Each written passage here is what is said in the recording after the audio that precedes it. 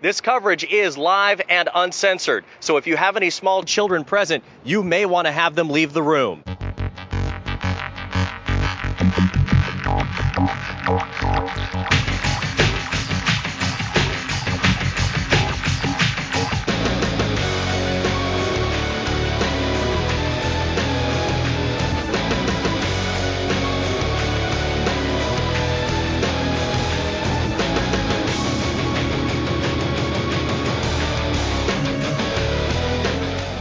What's up, guys? My Take Radio episode 118 for Thursday, December 1st, 2011. The intro music you just heard actually was Christian Cage's old TNA intro music, which I'm sure you can probably find on iTunes or probably on TNAImpactWrestling.com. Not 100% sure since he went to WWE, but if you want to pick it up, that's where you can go. Call-in number is 347-324-3541. Again, that call-in number is 347-324-3541. If you want to leave any feedback, have any questions, you can call our feedback line 347-815-0MTR or 815-0687 for feedback. All right. Last week, of course, Thanksgiving, we ended up broadcasting on Wednesday evening, very short show. Obviously, the holiday was a factor, but with that said, I have a feeling this show is also going to be a short show because a lot of things were kind of quiet during the holiday break, but like always, if we go the full 3 hours, great. If we don't, we don't. Either way, I know you guys enjoy it. Very interesting direct message I got from someone with regards to when am I going to start producing video. One of the big things with video has been getting the right rig, getting over being in front of the camera. I'm sure most of the videos you guys have seen on MTR TV on YouTube have been me reviewing stuff and not being in front of the camera. That's a personal thing. Still got to adjust to that. I am going to be doing a review for the microphone I'm using, the Audio-Technica mic, and I may or may not go on camera for that. That's actually going to be part of a review I'm working on. Also have a review for the Olympus TG810 Tough camera, which it's been such a very long process to get out. In addition, I'm working on a review for DC's 52, which I'm actually trying to figure out a way to do audio and input it into the review itself. That way you guys can read it and I can summarize it verbally instead of just adding a big wall of text, which I'm sure you guys don't give a fuck about. It's easier to just read something small that you guys can absorb quickly, especially because I know a lot of you, based on the stats, read the site throughout the afternoon. Some of you probably are reading it at work. And if so, I want to make sure that you guys can grab the content and go. And if you need to come back to it, you guys can come back for the lengthy stuff. So there's going to be some improvements with that. We are also looking to redo the MTR site. Yes, once again, the current layout that we have is starting to wear a little thin on me, and we'll probably be launching something new in January, if not sooner. So you'll be seeing some changes with that. We're going to change the way things are categorized, just condense the menus a little bit. Instead of having it broken down super, super deep, it's going to be, for instance, reviews aren't going to be broken up into video games and then reviews. It's going to be reviews main, and then you'll have video game reviews, gadget reviews, and movie reviews. That's how I plan on laying it out. Then we're going to have featured articles, etc., just to clean up the layout a little bit. I think that the categorizing of the site has got a little deeper than I would have liked, so we're going to make some adjustments with that. Also, our MTR affiliate store is live for the holidays. If you're doing any shopping on Amazon.com, do it through the MTR affiliate store. You end up helping us out, and you'll be able to get the items you need directly through Amazon. We have no involvement whatsoever other than us navigating you through our store to Amazon, so you'll be able to get that squared away. You'll help us out, and you'll be able to take care of your gifts as well, all with the reliable Amazon services you all know and love. So do yourselves a favor, check out the MTR affiliate store. Most of the movies, games, gear, and even some of the comics we talk about, slowly putting them into the store. If there's anything that's missing that you'd like in there, please let me know. I'm even putting some of our broadcast gear in there that for those of you that are looking to get into podcasting or live broadcasts and want to know the rigs that we use and the gear we've used, you'll be able to pick that up there as well. From the mics to the boom arms to the various mixers, they're all making their way into the Amazon affiliate store. So definitely hit up the tab on mytakeradio.com and you'll be able to help us out and get some shopping done in the process. MTR, of course, is available on Stitcher. Stitcher is actually pretty much, I almost want to say, the sponsor of the show, primarily because if you download Stitcher by going to stitcher.com/mytake and enter the MyTake in the promo code, you'll be able to get a $100 gift card, which also helps out My Take Radio. Stitcher's a great option if you don't, for whatever reason, want to get the app, which by now I expect you guys to have it. If not, Stitcher is a great alternative. It allows you to stream episodes of My Take Radio on the go. No need to sync with iTunes or any of your other MP3 software, MP3 programs. No necessity for that. No necessity for dragging and dropping MP3 files either. All of it streams directly to your mobile devices, whether it's Android, iPhone, WebOS, and BlackBerry, Wi-Fi, or via your wired connection, whether it's 3G, 4G. You'll be able to get MTR episodes that way, including all the exclusive stuff that app members get as well, so it's another alternative for you guys. Either option is great. Sound quality is solid. If you want to help us out with that and you want to try something different, stitcher.com/mytake is where you go for that. Not only that, but $100 gift card isn't bad. Our Get Glue check-ins, I believe we actually have hit 100. If we haven't, those of you that are on Get Glue should get to the checking in. Stickers, like I said in previous weeks, lost cause. We're just going to leave that alone for now. We got some t-shirts also in the t-shirt store. Go to mytakeradio.com, click the store tab for that, and you'll be able to get yourself an MTR t-shirt. We got it for the guys, for the ladies, and we got pullover hoodies and zippered hoodies. And Slick just informed me that there are now 101 check-ins. Very nice. Thank you guys for checking in on Get Glue. Once the stickers go live, I'm sure those of you that check in every week will see it. There's tons of new content up on mytakeradio.com. There's some stuff from me, some stuff from Ben. There's also going to be some stuff from Slick. Be on the lookout for that. Slick has been working effortlessly behind the scenes trying to get some stuff out for you guys. He knows that a lot of you really like reading his stuff. I should know. I have the stats to prove it. But be on the lookout for that stuff this weekend as well. Also know that MTR Behind the Mic and MTR Beyond the Mic are available exclusively for My Take Radio app owners and Stitcher subscribers. We're going to be recording new interviews probably within the next few weeks for the holiday season. I'm going to be talking to Stephen Brooks from Rubber Onion Animation probably next Tuesday or Wednesday.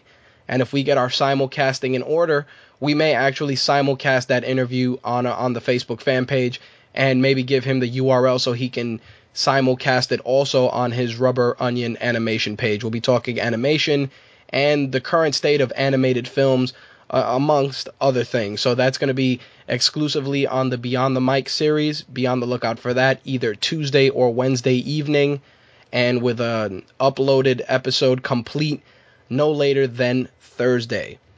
Our holiday schedule, pretty much every Thursday seems to be in order. I may take one Thursday just to recoup, and that may possibly be next week, also because there may be an event in the city that we may be attending. But until then, as of right now, we got a full schedule with episodes on the 8th, the 15th, the 22nd, the week of the 29th, New Year's week. There may not be an episode. I was going to probably broadcast Wednesday, but at this point, I think I need to recharge my batteries just a smidge. So other than that, everything else is pretty much business as usual with regards to that. So there may not be an episode the 8th. If there isn't, I'll let you guys know. Otherwise, same time as always, 15th and 22nd are good to go. I am also going to be debuting a new series probably this week, which is going to be my Gamefly Q reviews. A lot of people have been giving me some shit on Twitter about some of the games I'm playing from Game, and most of them are just rentals from Gamefly, and a lot of people consider them to be terrible games or shitty games, but there are certain games that are actually very enjoyable that I've played. One of the games I'm working on for a Gamefly Q review is Wanted: Weapons of Fate. Don't get me wrong, it's not a fucking level 10 rating on any game magazine or Metacritic. It's an enjoyable game for all the right reasons. It definitely has a lot of shit going on as well, but I want to talk about that stuff. I think that some of those games that just go under the radar that I just needlessly toss into my queue need to be given a second look. I just finished also playing G.I. Joe's Rise of Cobra, which a lot of people were like, hey, why are you playing this steaming pile of shit? And the funny part of it is that game, for me especially, I remember playing a G.I. Joe arcade game which involved Duke and Scarlet, and it was pretty much almost a behind-the-shoulder view, similar to Gears of War, but you would just run straight forward shooting.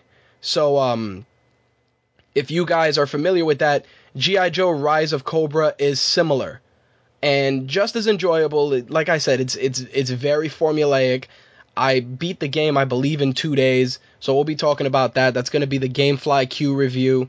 I was talking with Slick about possibly doing them on air, but I seriously doubt you guys give a shit about some of these games, so I'll just do them on the site, read them if you wish. One thing I did want to let you guys know, and some of you have noticed and some of you haven't, and we'll just wrap up the housekeeping with this, is that any comments you make on articles on our Facebook fan page or on Twitter actually sync with the website. So you'll actually be able to have conversations with people that comment on either medium. So if you write a comment on the site and somebody writes a comment in Facebook, there's a full-fledged conversation going on. And some people have noticed it, some haven't, and it's just something I wanted to bring to everyone's attention because the whole reason why we switched to this new commenting system was for that. I liked using the other comment system and it was great, but I just figured that to increase engagement, we wanted to do something seamless, especially, like I said, with the demise of the forums, which, if you log in to the site, they're still there. The dismantling process has proven to be a little more difficult than I expected, but it'll probably be finalized before the month is over. We are also probably going to be adding some audio reviews directly into articles as well. So that's pretty much it with regards to housekeeping. Again, questions, comments, concerns, you want to tell me that you hate the show, you love the show, call the feedback line 347-815-0MTR or 0687. If you have any questions while on the live broadcast, 347-324-3541 is the number to call. All right. We're going to talk a little bit about Bellator from this weekend. We're going to talk some video game news. We got a little bit of what the fuck movie news, including the whitewashing of Akira. So we will talk about that. But I actually wanted to get into this week's opening monologue for two reasons. I wanted to talk about Black Friday and the madness that ensued. Some of you probably saw a video or two that I posted on our Facebook fan page, and I really just want to put it really simple by saying that people are really fucking savages. We sit here on our high horses talking about the animals in the Middle East and the people in Africa, and it's very easy for us to sit here and disparage other countries for their behavior and the shit they do, but I got the opportunity to see some of the shittiest subhuman behavior this Black Friday. I think people are pieces of shit to begin with in a lot of instances. Some are real grade A scumbags, but when you really break it down to being materialistic and adding to that the furor of just people just running around acting completely asinine, it creates a whole level of shittiness that needs to be discussed. As many of you know, one of the big things that happened this year was, and De Silva beat me to it, someone got pepper sprayed, actually not De Silva, Dark Helmet. Someone got pepper sprayed in a Walmart for an Xbox game. The woman, quote unquote, felt threatened, proceeded to deploy the pepper spray. Countless other pieces of shit were running around screaming, rubbing their eyes. There's video out there to prove it. You can look it up on YouTube. And that wasn't the only incident. The funny thing about Black Friday in my eyes is that a lot of the shit that's on sale is usually really shitty stuff. This year's Black Friday deals were primarily games and Blu-rays, not fucking TVs, not that electronic toothbrush that you want to get for your Aunt Betty. Blu-rays and video games were the name of the game. Anything else, garbage. And these people, my wife and I drove my mother-in-law into work. She works in a mall, and the mall was opening at midnight.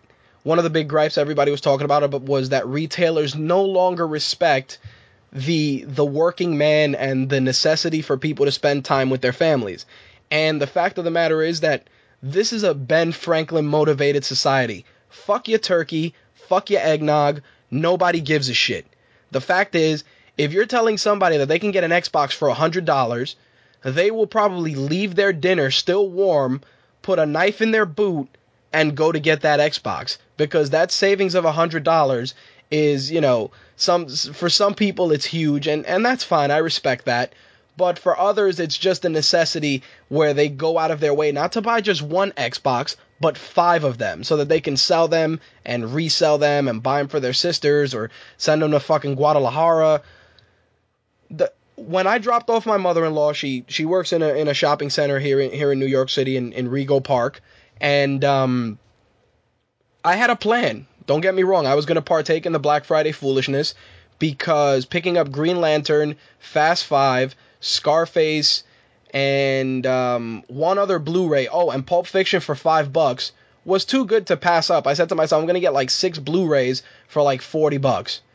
So I said to myself, I'll drop off my mother-in-law, we'll drive up to the Best Buy, that's in another shopping center up the block, and we'll be good money. We'll get in there, they open at midnight, we'll run in with the rest of the cockroaches, grab our shit, and break out. Sure, I could have bought it online, but I figured since I was out anyway, I would just get it out of the way. Sure as shit, drive down, the mall is completely dark. It looked like something out of Dawn of the Dead.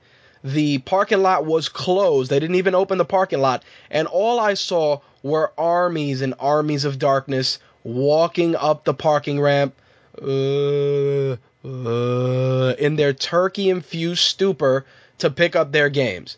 And I'm talking about not 100 people, not 200 people. I'm talking about like 500 to 600 people walking up this parking ramp like zombies. It really did look like The Walking Dead. I proceeded to roll down my window, look up the ramp and go, fuck this, and proceeded to take my ass back on the highway and go to fuck home. Later on that day, we decided, let's hop in the car. We're going to go to another shopping center in Long Island. Maybe the quote-unquote white people aren't as bad. Yeah, I said it. I don't give a shit. My wife is white. If you're offended, turn the dial. Anyway, we drove up there. It wasn't that bad. But the funny thing was that the people that live in my borough had the same idea. So when I go in there, you see 17 people whose pants were lower than they should have been. Yo, man, we gotta get this Xbox. Yo, Madden is $30, son. Yo, grab 4 copies of that, yo. And I'm not even saying it was black, white, or Hispanic, because everybody was fucking guilty. It was a rainbow of failure. You had black people, white people, brown people, yellow people. Everybody's dressed like Will.i.am from the Black Eyed Peas. Tight-ass pants. Shit's too low. Yo, we gotta get this Madden, son. Yo, who's getting online? The line snaked through the store. I'm like, look, can I just get my fucking Blu-rays and beat it? And that's exactly what happened. Grabbed my Blu-rays, hopped online, got all the shit I needed, and I was out the door. Anybody who went in there at 3 o'clock looking for Uncharted for $30 or any of the other new games that were $30, you fuckers were assed out. And if you weren't, then congrats to you. Otherwise, Amazon. Because Amazon had games pretty much close to that price. Once we left there, we decided to go to Target because my wife wanted Dre Beats headphones, which if you bought them for $170, they gave you a $50 gift card. Did they have any? No, the fuck they didn't. Did we buy a Kinect? Yes, the fuck we did. Did my giant freaky ass play Fruit Ninja on the Kinect? Yes, the fuck I did. All day that Friday. Why? Because I can. Anyway, the whole moral of this story is the fact that no matter how great the deal is, somebody else is going to have a better deal. It's as simple as that. And it's just a matter of how badly you want the shit. Are you willing to deal with 500 people? Sure. Congrats to you. But the problem with dealing with 500 people is that people forget that you're dealing with 500 people. I was on the line in Best Buy, and this is what I heard. I can't believe how many fucking people are here. I've been on this line for 20 motherfucking minutes. This store fucking is garbage. And I really just wanted to turn around and slap this belligerent asshole right in the face. Not even, see, this doesn't deserve a punch in the face. This is a slap on some real French shit. If I would have had a mitten, I would have slapped him with it.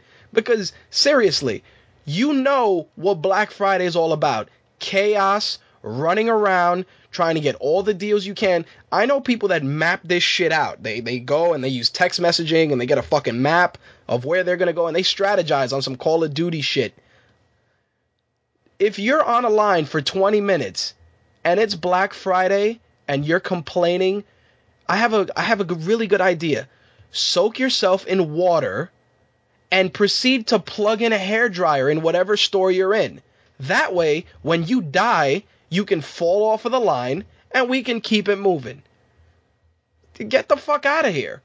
If you go shopping on Black Friday and you have the nerve to run your mouth, if you're a guy, you need to get kicked in the nuts.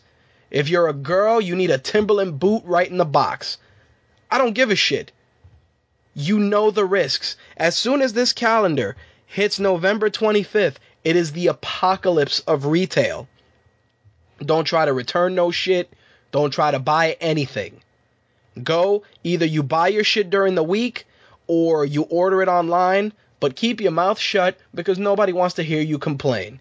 Oh, by the way, if it's Black Friday and you're by a mall, don't eat anywhere near the mall. Because if you don't want to hear screaming kids, belligerent parents, stressed out staff, get a fucking pizza and go to fuck home. Because that's what I did.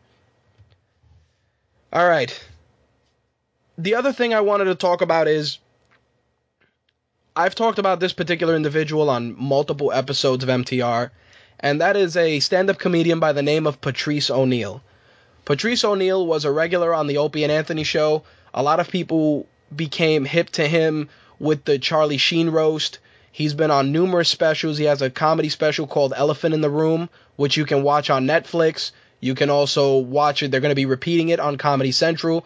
And if you have Sirius Satellite Radio, you can listen to Sirius XM 202. No, actually not 202 anymore. It's The Virus, the O&A station. They changed it so many fucking times. Look for it if you got it. And they're going to play all his episodes. Patrice O'Neal suffered from diabetes, and he had a heart attack last month. And he actually passed away this month. I believe it was the 29th. He was 41 years old. It was from complications from a stroke that he had. And the reason why I wanted to talk about this, I was actually writing a post for the site about all the funny stuff he's done and my memories of him in particular. But the thing about Patrice O'Neal, I have a very small list of favorite comics that influence a lot of my outlooks on life and how I am. And it pretty much goes like this. You got George Carlin, Lewis Black, Jim Norton, Patrice O'Neal, and of course Eddie Murphy. On a second list, and these are 5 comedians that influenced me for multiple reasons. Patrice O'Neal had a very unique view of the world. Do yourselves a favor and YouTube some of his stand-up, especially from Elephant in the Room. His views on race relations were hilarious. And given the fact that I am in a mixed race relationship, I found a lot of humor in that. Patrice O'Neal's comedy is something that was refreshing because it was brutally honest, which I take pride in being, and he didn't pull any punches. And to see him, to hear that he passed away bummed me out personally because I'm a fan of his work. He's a guy I tried to get on the show on numerous occasions. It just didn't work. And it bums me out that not only did I not get to enjoy a performance of his live, but I didn't even get to talk to him and get that magic that he gave so many other interviewers throughout his career. So, Patrice O'Neal, I remember him fondly, and his work on O&A was fantastic. Black Dr. Phil will always live on in my opinion, and hearing grown-ass men like Norton, Opie, Anthony, and these guys just break down and just be human instead of just being caricatures of themselves was huge for me. And I wanted to share that with you guys only because these are people that influence what I give you guys every week. If you ask me what shows influence, I always say O&A, the guys from VGN, and a couple of stand-up comedians, and just my warped view on life. So, Patrice O'Neal, you are a great comedian, and we salute you. All right. We have some MMA to cover, and with that, I'm not going to waste any more time and jump right into it.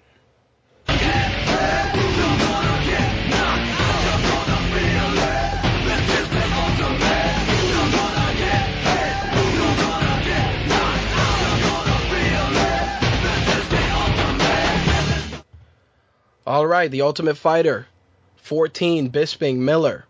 Not going to go through all the typical shit because, like I said, if you haven't seen it already, you're obviously missing out. We got the finale happening, I believe, this weekend. I got to check my notes. But the last two fights, Johnny Bedford, John Dodson, very, very good fight. Dodson definitely has improved every episode. He really had fantastic stand-up. He pushed the pace a lot in this fight, and he ended up, the first round closed out with Dodson catching a kick from Bedford, tripping him, and then kicking him in the belly as he stood up. So Dodson very aggressive in the first round. Second round, great exchange of strikes. Bedford did have the better exchange at one point. Dodson got in a little bit of trouble, and then all of a sudden he just caught Bedford. Boom! It was like a knockout from hell. Bedford got knocked the fuck out. I believe I should have had the sound clip for that. Anyway, he did get knocked the fuck out. And the funny thing was that the ref actually asked Bedford where he was, and he said Ohio. So the fact that you're waking up and you're saying you're in another state shows that your brain got mangled. So great performance from Dodson. The other fight was Brian Caraway and Diego Brandao. I was really expecting a better performance out of Caraway, but Diego was not having it. Great exchange early on with Caraway at one point spinning away from a kick that Diego was doing, and this was towards the end of that round. Diego did land a hook that actually stunned Caraway, and then he caught him with a knee in the face, at which point it was very formulaic. Diego went to the floor, little ground and pound. Caraway did manage to stand up, but Diego just continues to put the boots to him. It was a complete ass whooping. Brandao looked amazing. Great performance on his part. Some great finalists. Your bantamweight finals are TJ Dillashaw versus John Dodson, and your featherweight finals are Dennis Bermudez and Diego Brandao. The finale is going to be this Saturday night on Spike TV, and I'll go through the rest of the card later on in the MMA segment. A really great closeout to the season. I'm expecting a great fight from Bisping and Mayhem. A lot of trash talking leading up to this. And there are rumors that Chael Sonnen will be meeting the winner of this fight. So the fanboy in me wants Mayhem to win because I like Mayhem Miller. He's great for the sport. He really goes out there, has a lot of fun. He's a great personality that just is very easygoing and is a great ambassador for the sport. But the sadistic side of me wants Bisping to win only because it's going to be volcanic levels of shit talking from Sonnen and Bisping, because it's gonna be serious business. Sonnen and Bisping, if they fight, the shit talking will be epic, and the fight itself is going to be fantastic. The only thing is that Bisping, I think after that KO by Hendo, hasn't been the same guy. So I'm going to be watching this very closely, and we'll see how his performance is against Mayhem. It should be interesting, but overall, it was just a great season, and I'm looking forward to seeing The Ultimate Fighter on FX. I wanted to get into Bellator a little bit. I'm not going to go through all the fights, but I do want to talk about two fights on there. I want to talk about Patricky, Pitbull Ferre versus Kurt Pellegrino. Big fan of Batman from his UFC days, where it was my understanding that he retired, which that's how I remember it. but he decided to go and fight in Bellator, fighting the Pitbull at 155. It was ridiculous. It was a ridiculous fight. Pitbull dropped Batman early on with a huge right, chased him down, and then just finished him off with some strikes to the face. Pellegrino's arms were locked. He couldn't even defend himself. The fight ended with a TKO, 50 seconds of round one. Kurt Pellegrino said that this would be the last time you see him fight. I was really bummed. I thought maybe the bug bit him, he'd come back and he'd be successful. But one thing that everybody says, personally, I can't vouch for it, but that Kurt Pellegrino is a phenomenal teacher. So I have a feeling that we haven't seen the last of him in some capacity. And the heavyweight tournament final bout with Eric Prindle and Thiago Santos had a very unexpected ending, particularly because Santos, when the round started, Santos went in forward for a takedown and was unloading on Prindle, at which point Prindle stood up, but Santos tackled him back to the mat. Prindle managed to get himself back up and ended up getting a kick in the groin from Santos.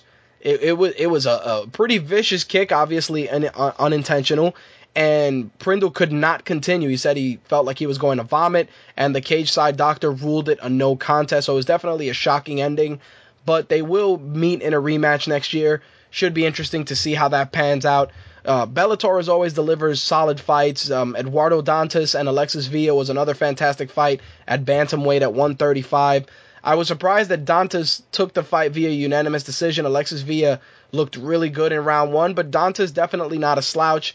He will be meeting Zach Makovsky for the bantamweight belt. As always, I tell you guys, if you haven't had the opportunity to check out Bellator, you should. You can watch it on MTV2. You can also watch it on Epix HD, which is always good as well. And give them a shot, man. It's a great promotion. I'm sure they're going to end up on Spike TV, and they deserve all the support they get. They have a great tournament format.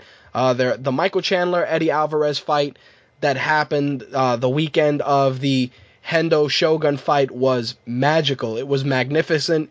If you haven't seen it, once again, YouTube that shit. Michael Chandler was actually a guest this week on MMA Gospel earlier. Gary Spillbag of Ice did a fantastic job interviewing him. Great guy. I was bummed for my boy Eddie Alvarez, who's a beast.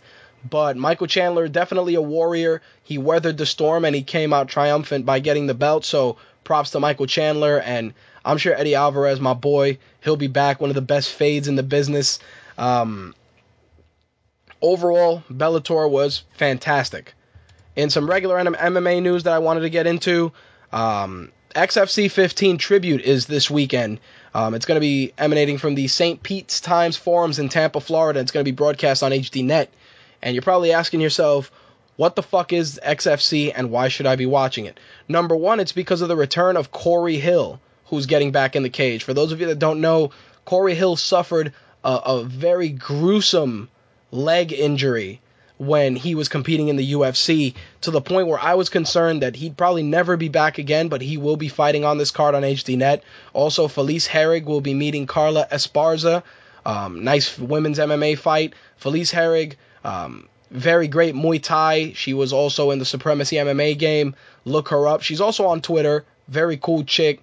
XFC 15 HDNet tomorrow night on HDNet. Nah, I fucked that up. XFC 15 Tribute is December 2nd, which is tomorrow, and it will be on HDNet.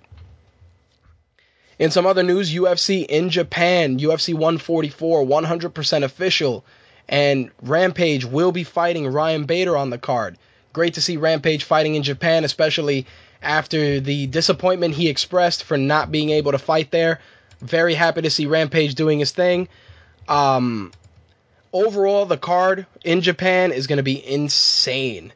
Frankie Edgar, Ben Henderson for the lightweight strap, Bader and Rampage, Czech Congo versus Mark Hunt, Yoshihiro Akiyama will be meeting Jake Shields, Joe Lazan is going to be taking on Anthony Showtime Pettis.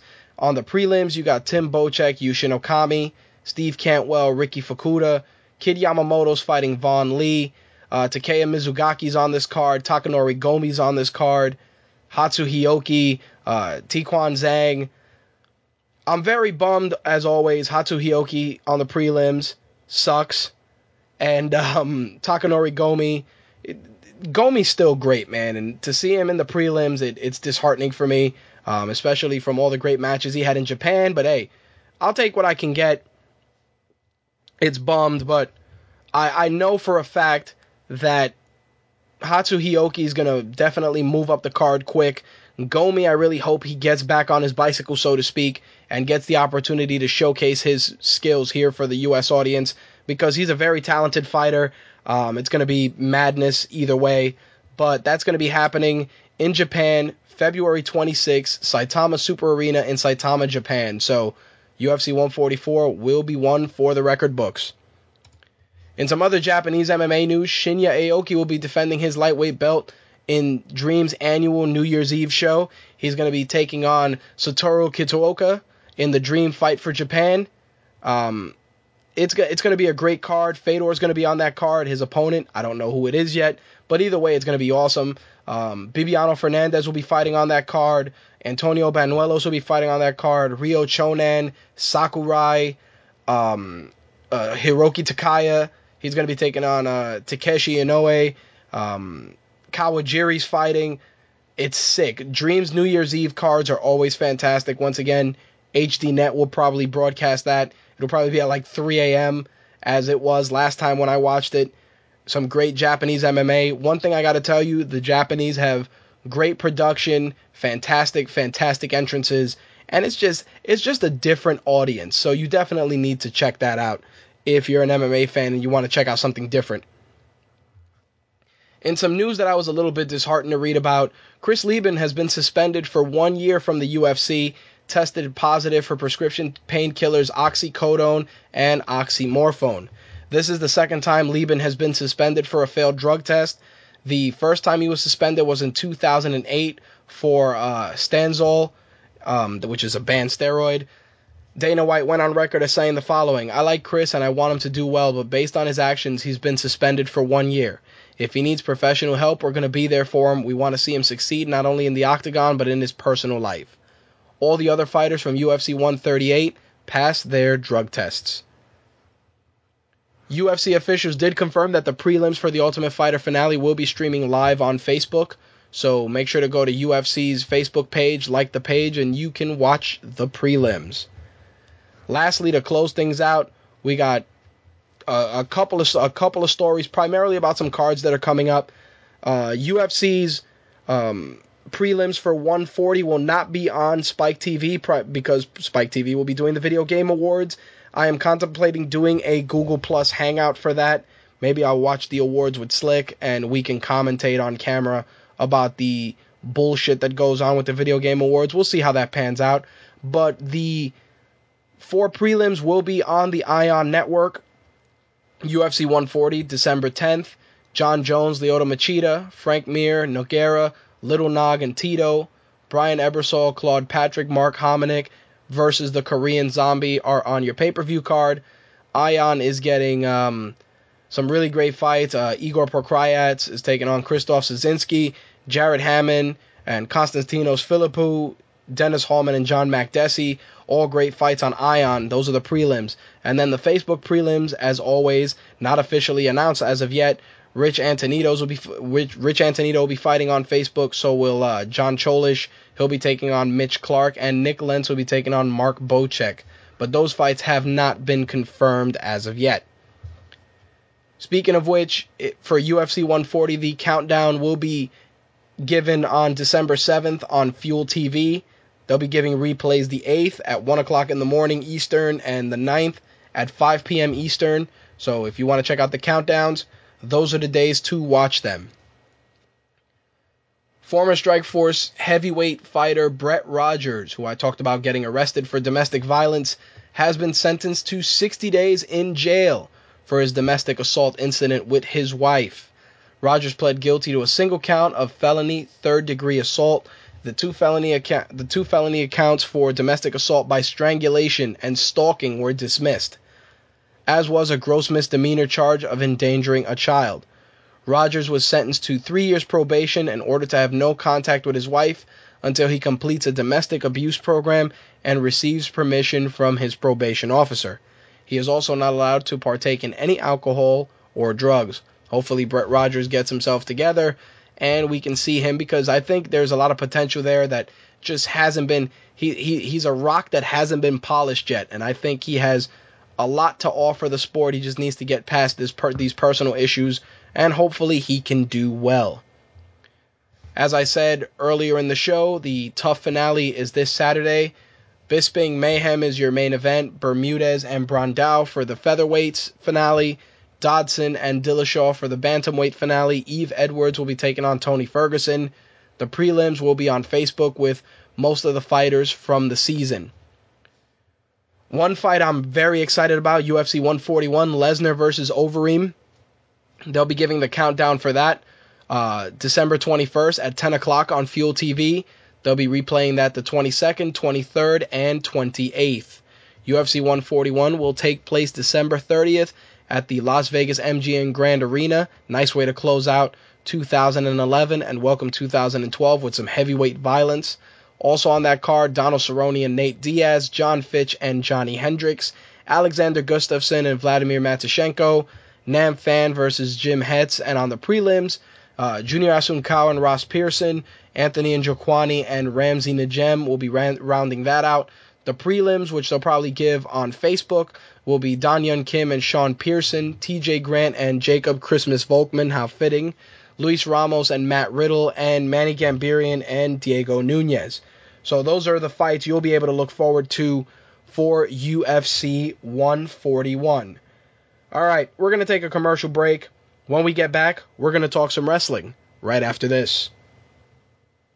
You know those shows where they play video game music and they laugh in like really high voices like... Well, you won't listen to that on our show because we don't have the budget for that kind of thing. We're broke as hell. And nobody really cares that much to laugh that hard. So if you're looking for a show like that has horrible audio quality and void of fake laughter, Video Game News Radio, 11 p.m. Tuesday nights on all games. Look in my eyes, what do you see? The cult of personality. I know your anger, I know your dreams. I've been everything you wanna be. Oh, I'm the cult of personality. All right, got to give a little homage to CM Punk. Let's talk about Monday Night Raw. We noticed a couple of things here for this week's episode of Raw, which some were to be expected, others not so much. Of course, this Raw had significance because for many, it is considered the last time that we will see John Morrison on WWE programming. One thing I did notice of this episode of Raw was a slight heelish demeanor surrounding John Cena this week. They did the Piper's Pit on Raw. Typical Roddy Piper ranting and raving as usual with Cena. But the interesting thing out of that exchange was Cena's mannerisms and his behavior. Now, obviously, many people have been saying that John Cena needs a heel turn desperately, and sure, you can take it for what it's worth. Honestly, I feel that John Cena's heel turn needs to go down, needs to happen, because it's getting to the point where I'm even starting to hear the kids are booing him. And the funny thing about John Cena's character right now is that the amount of merchandise that's sold, the audience that gravitates towards his character are women and young children. Of course, young children for seeing John Cena as a role model, which is fine. I have no problem with that. I just think that in terms of character development and allowing your character to reach a new level, there needs to be changes in a character for it to develop fully. I think that when you went from Stone Cold Steve Austin, the Ringmaster, to Stone Cold Steve Austin, the Texas Rattlesnake, which was the tweener, to Stone Cold Steve Austin aligning himself with Vince McMahon, full-blown heel, and then turning face, those were things that helped solidify Austin's character. Same thing with The Rock. You had Corporate Rock, Hollywood Rock, and then Babyface Rock. And it worked well. Same can be said for Triple H.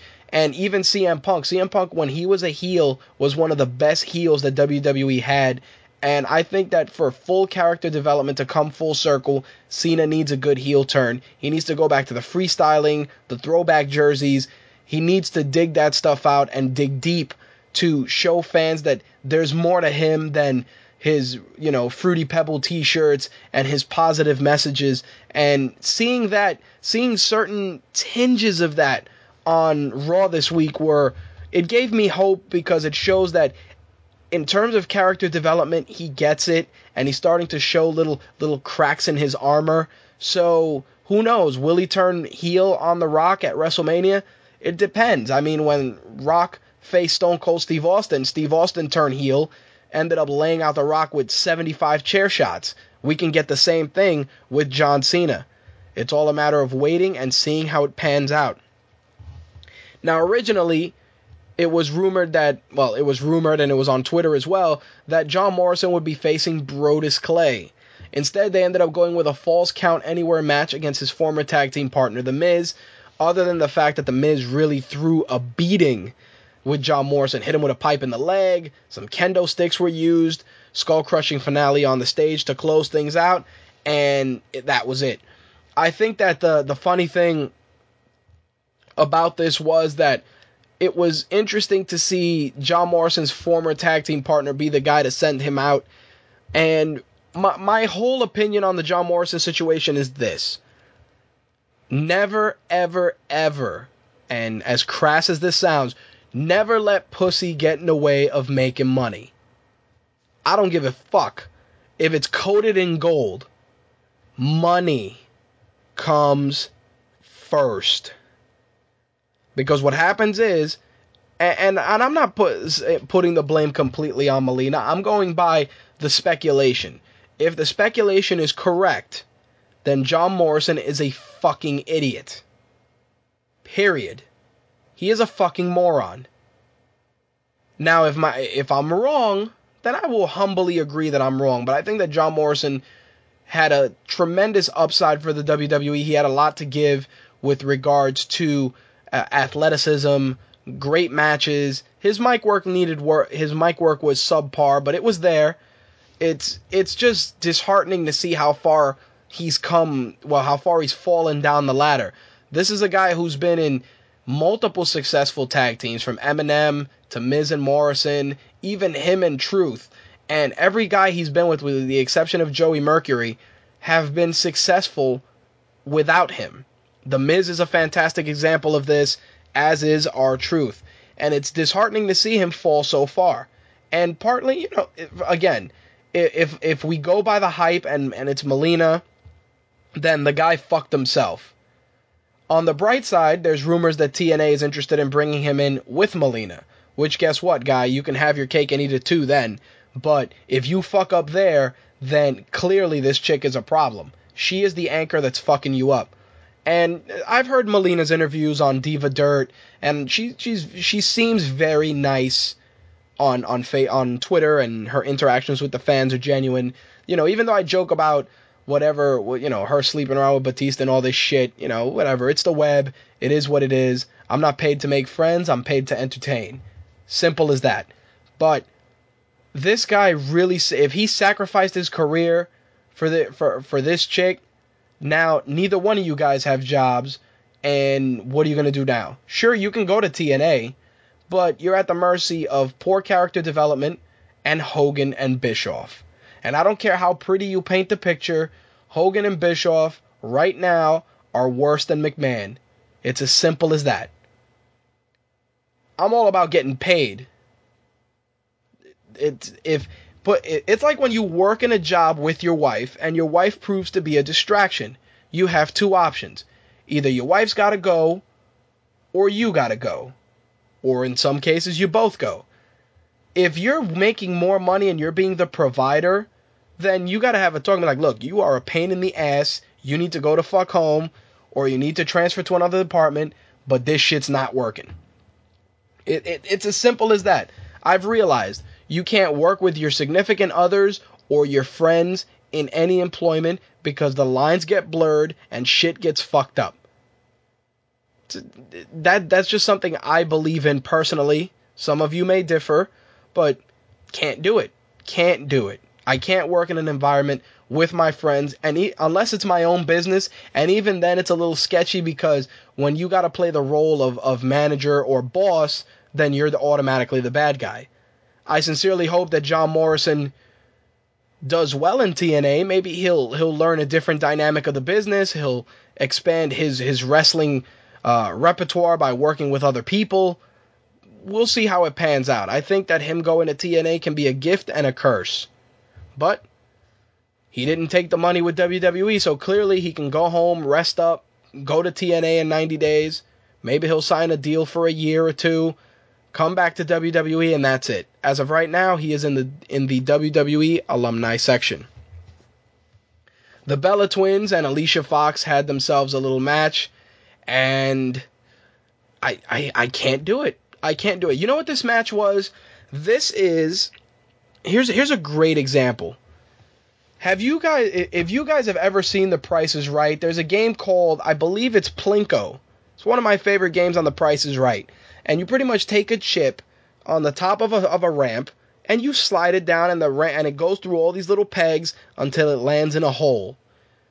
The Bella Twins, Kelly, and Alicia Fox are Plinko chips. You slide them chicks down a pole, and you hope for the best. Seriously. That's what they are. Plinko chips. They're Plinko broads.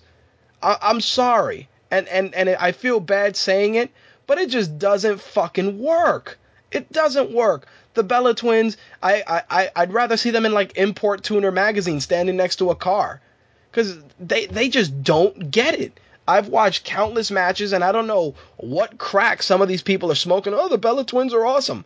In what fucking universe are you watching wrestling? They fucking suck. And I hate their whole double mint twin, hi Teddy, whenever they talk to like Teddy Long or anybody who's popular or Alberto Del Rio. I hate their synchronized hi. It's like, shut the fuck up. Figure it the fuck out with these two. Make them valets, make them managers, do something with them, but take them off the fucking television till they learn how to wrestle. And let's not talk about botching Barbie, because Kelly, easy on the eyes, terrible in the ring. That's it. It's sad. It's really, really sad that they go and they rush these women to television. Their wrestling is subpar. They don't invest any energy in building them up. And then they pull the rug out when the experiment goes wrong. Then the poor women that do wrestle, and they wrestle well, have to undo the mistakes that the other divas have made. I mean, I saw an interview with Maurice, and she was talking about how they don't, they just put the divas out there and they hope it sticks, which is sad, because right now you got a roster full of women, which is funny because I've been doing Divas versus Knockouts on our Facebook fan page, and there's been some interesting commentary, but these four chicks in a ring together, it's like Plinko. It's like dropping marbles in a fucking toilet and watching them sink to the bottom. There's nothing to it. Nothing. And then the flipping leg drop from Alicia Fox, I guess they're trying to make her a face. I don't know. I really think that right now she's just looking like she's trying to look like Rihanna and Kelly Rowland, and it's just not working. But some people like this chick. I think she, with a little bit of seasoning and a little bit of work, should be all right. Right now, yeah. Blandy Borton and Dolph Ziggler had another great match. It seems that Mr. Ziggles is stepping his game up with every wrestler he faces, and Mr. Ziggles and Blandy Borton had a really great match. I enjoyed it. Very enjoyable match from both guys. Jack Swagger and Zack Ryder, if you thought for 1 second that this match was going to end in anything less than Zack Ryder winning, you're insane, because clearly they are slowly bringing Zack Ryder up the card gradually, slow burn, and Swagger got to show a lot of his wrestling. He looked really good. I'm just not a fan of the fucking lisp. I don't know. He just seems very vanilla right now. We got a little bit of Mick Foley action. Del Rio and Punk was about as good as you can expect. Very, very solid match from both guys. I just, like I've said before, Del Rio, Ricardo Montalban is missing something. A little bland for my taste. I think he just needs to hit his stride. I think playing the soap opera villain / Rick Martel is just not the move. I don't know if it's because they're not capitalizing on certain factors of his character. I mean, the funniest thing is by taking a guy who's oozing with character, and that's Ricardo Rodriguez, and not just relegating him to a glorified valet. I think that you need to involve Rodriguez more to help Del Rio get over with the fans. You're only as good as the people around you, and Vicky Guerrero is good for that. Sometimes too good, because sometimes she pulls all the heat off whoever she's managing and directs it towards her. But I think that Ricardo Rodriguez has a lot to offer, especially in his relationship with Del Rio, and there's more to it. You can have a lot of fun with that. Del Rio, his wrestling is good, but he just seems very vanilla when he comes out with his tighty-whitey fucking briefs and, his stupid scarf. I mean, it's cool he wants to come out with the cars, and that's great, and that adds to his character, but he needs a little bit more panache, a little bit more style. He just seems very bland. I just feel like I'm watching fucking Telemundo when that nigga comes out. Wow, that was a truly, truly hood delivery, but yes, Del Rio comes out, and he's really on some Telemundo shit. I watch it, and I'm waiting for like a woman to come out in like a breathy voice, like, déjame quieto, Alberto, no me toques. Like, we just need shit like that. Like that's what I see when I see Alberto Del Rio, just some real soap opera shit. Like, I see him like, cállate mujer, just yelling at some woman, and the woman crying in the corner. Like that's him, and it sucks, because people aren't good for that shit. Like American audiences, especially in the Midwest and the South, they're just gonna be like, this Mexican comes out here in his fancy cars. His wrestling ain't even all that good.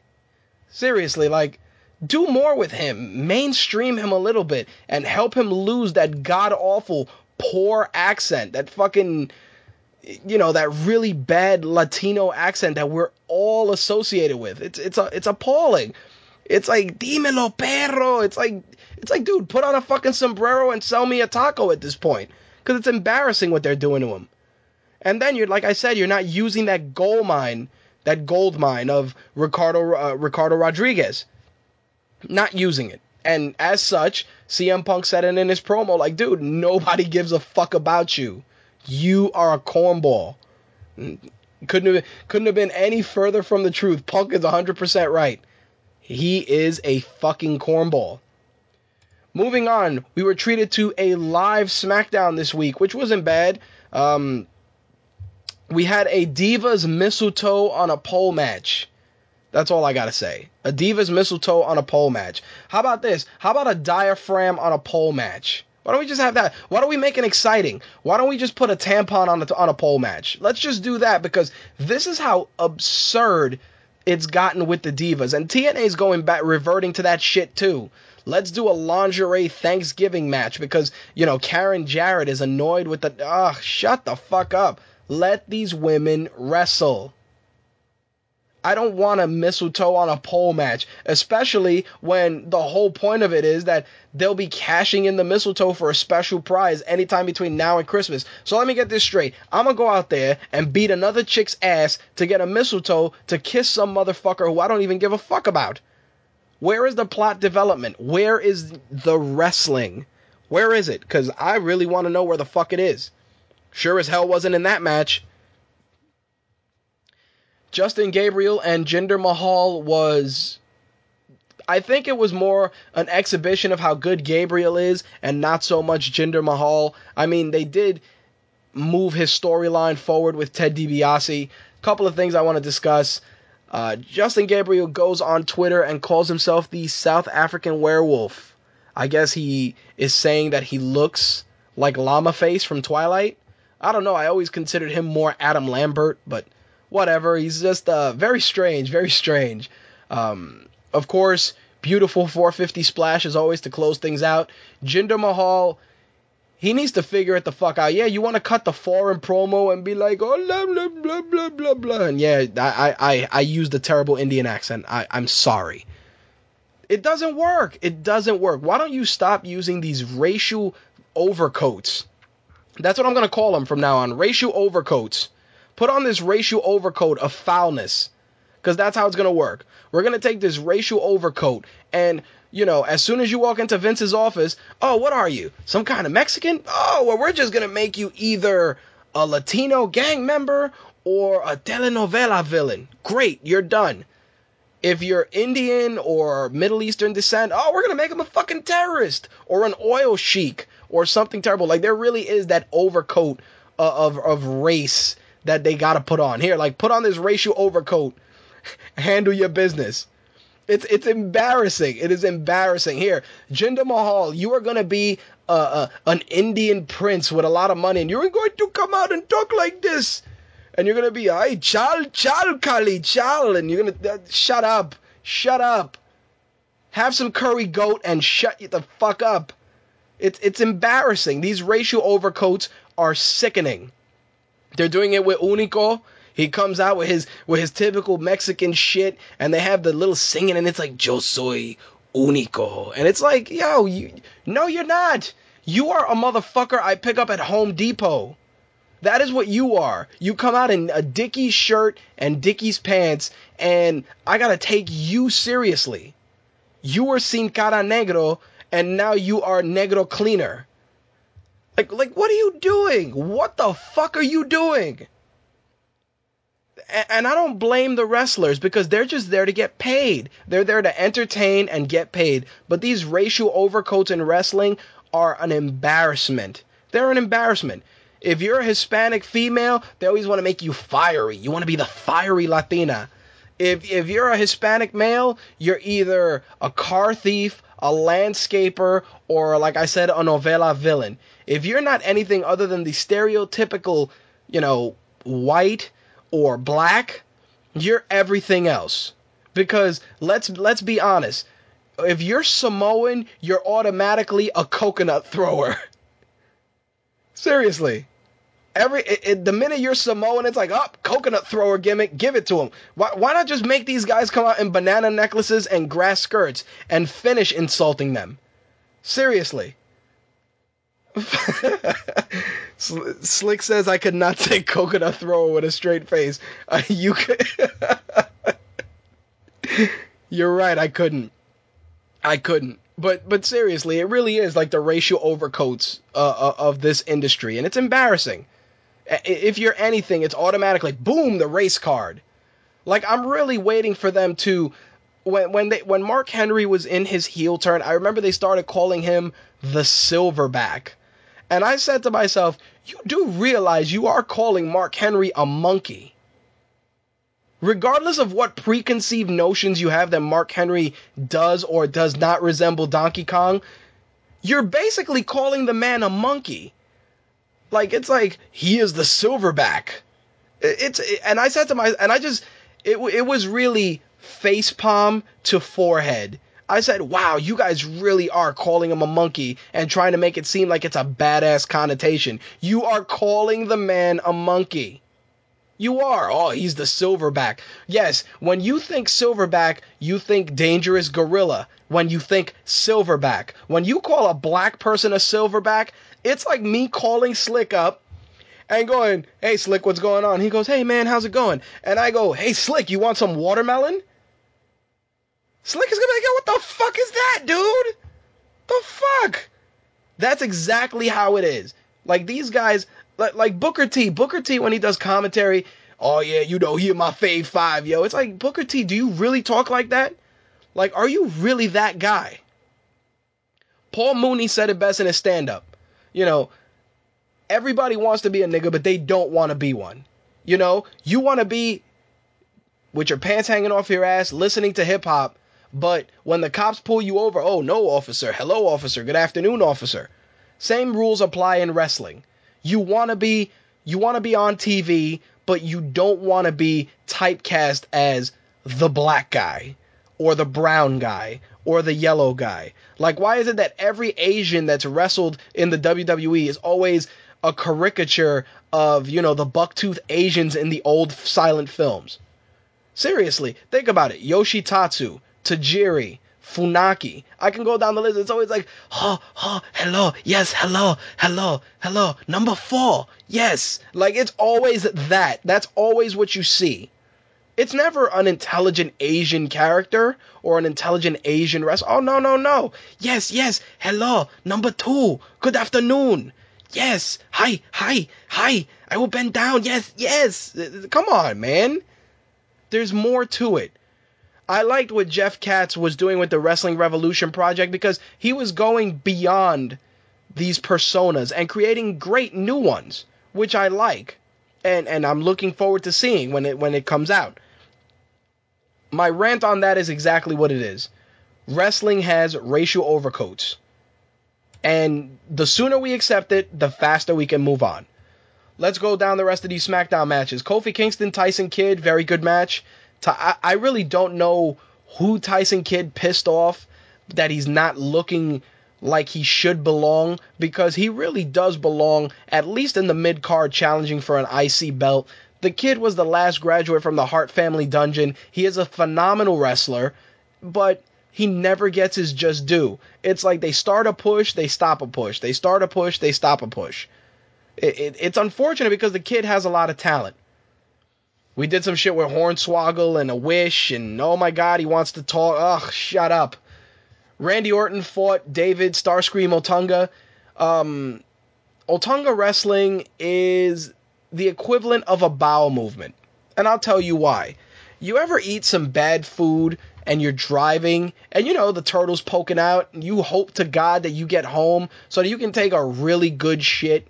David Otunga is that really good shit. In other words, he's great to see on TV, but in limited doses. You don't want to take a great shit every day, but you want to take a good one on occasion to clean yourself out. David Otunga's wrestling was exactly that. It was cleaning out the shit that is his gimmick. And it was what it was. David Otunga at this point is good for getting clowned by CM Punk and wearing really cool bow ties. He's one of the few piss-colored individuals that I think can actually wear a bow tie well. He really needs to tighten up his wrestling a bit more, and he needs wow, that was a nice little eBay alert. He needs to really get out of that really big rut that is being Jennifer Hudson's husband, because it's very easy to clown him on that. He needs to work to set himself apart from that gimmick. Saying he's a Harvard graduate, while it is great and all, it's not exactly what I give a shit about. Really isn't.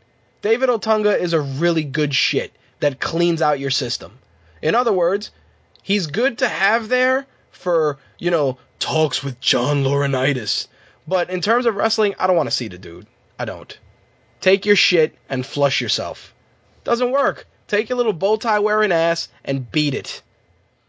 Then we had an All I Want for Christmas Battle Royal, which you knew as soon as I saw Hornswoggle on my fucking television more than for 5 minutes, I knew it. I knew that he was going to win. And sure as shit he did, and they made a wish, and his wish was that he can talk. When the hell did fucking My Little Pony come into the WWE? When did all this fantasy shit become the norm? I understand you can get away with it with The Undertaker, and that's great, but we all know Hornswoggle can fucking talk. Don't insult my intelligence by telling me that a little quote-unquote Irish midget cannot speak, and that everybody can understand. It's the equivalent of Scooby-Doo talking and everyone understanding. Stop. Stop insulting my intelligence. Now, the high point of the evening was Mark Henry and Daniel Bryan's steel cage match, which was actually surprisingly good. And a lot of people were saying, oh yeah, Daniel Bryan got played in that match. No, he didn't. No, he did not. Daniel Bryan's performance in that match was what I like to call a trial by fire. In other words, they're showing how well Daniel Bryan can work with different types of performers, whether it's a big man, little man match, a cruiserweight match. If you've noticed, Daniel Bryan's had matches like this with multiple people of various styles, whether it's guys like Sheamus or guys that have a more high-flying style like Sin Cara. main eventers. Now you're getting into super heavyweights. Daniel Bryan can hang. So this is, to me, is a trial by fire, and I wouldn't doubt that Daniel Bryan will cash in this belt soon, this Money in the Bank briefcase sooner rather than later, and become a champion. They teased it on SmackDown last week, which I'm sure was to see how well the crowd would accept it. The crowd went fucking apeshit, and at this point, I think that Bryan has the tools to carry a main event match, and not only that, he has the persona to be a face for that organization.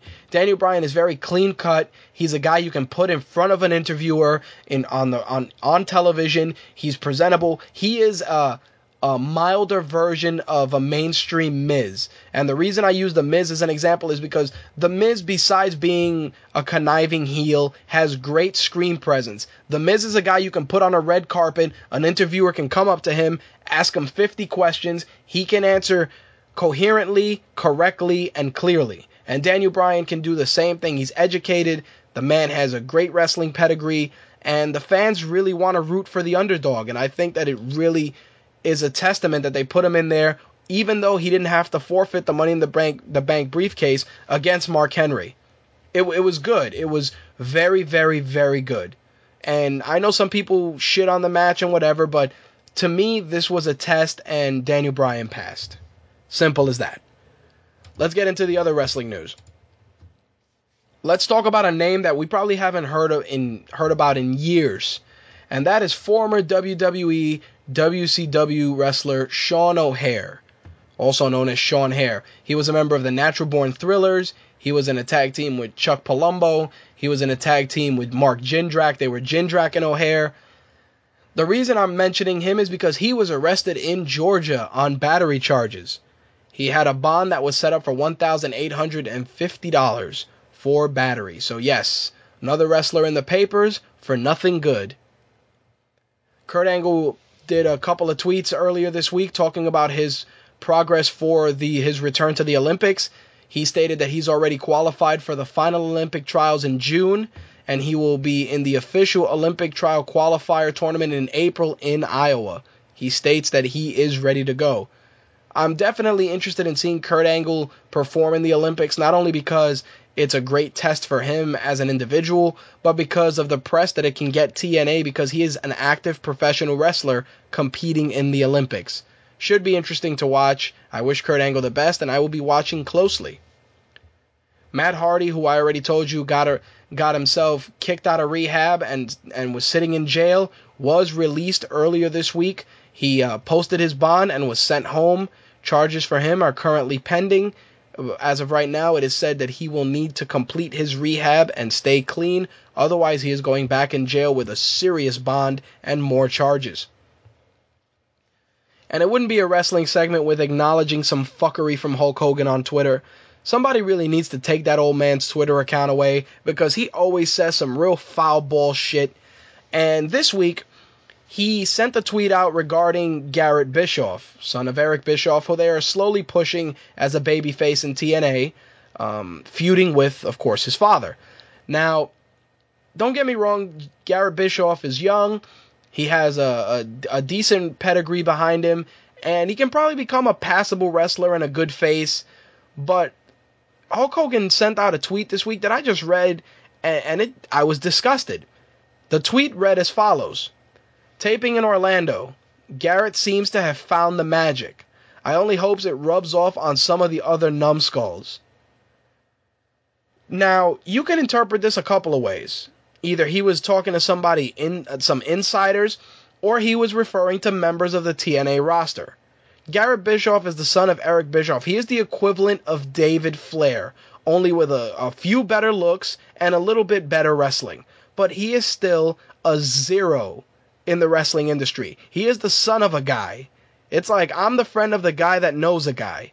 That's what Garrett Bischoff is. And to sit there and say that you hope that the magic from Garrett Bischoff rubs off on numbskulls in his organization, there are guys in that wrestling company that can out-wrestle Garrett Bischoff, his mom, their dogs, the horses on the ranch, Hulk Hogan himself, even Jesus for that matter. And for you to sit there and publicly disparage your roster is just an embarrassment. It is an embarrassment.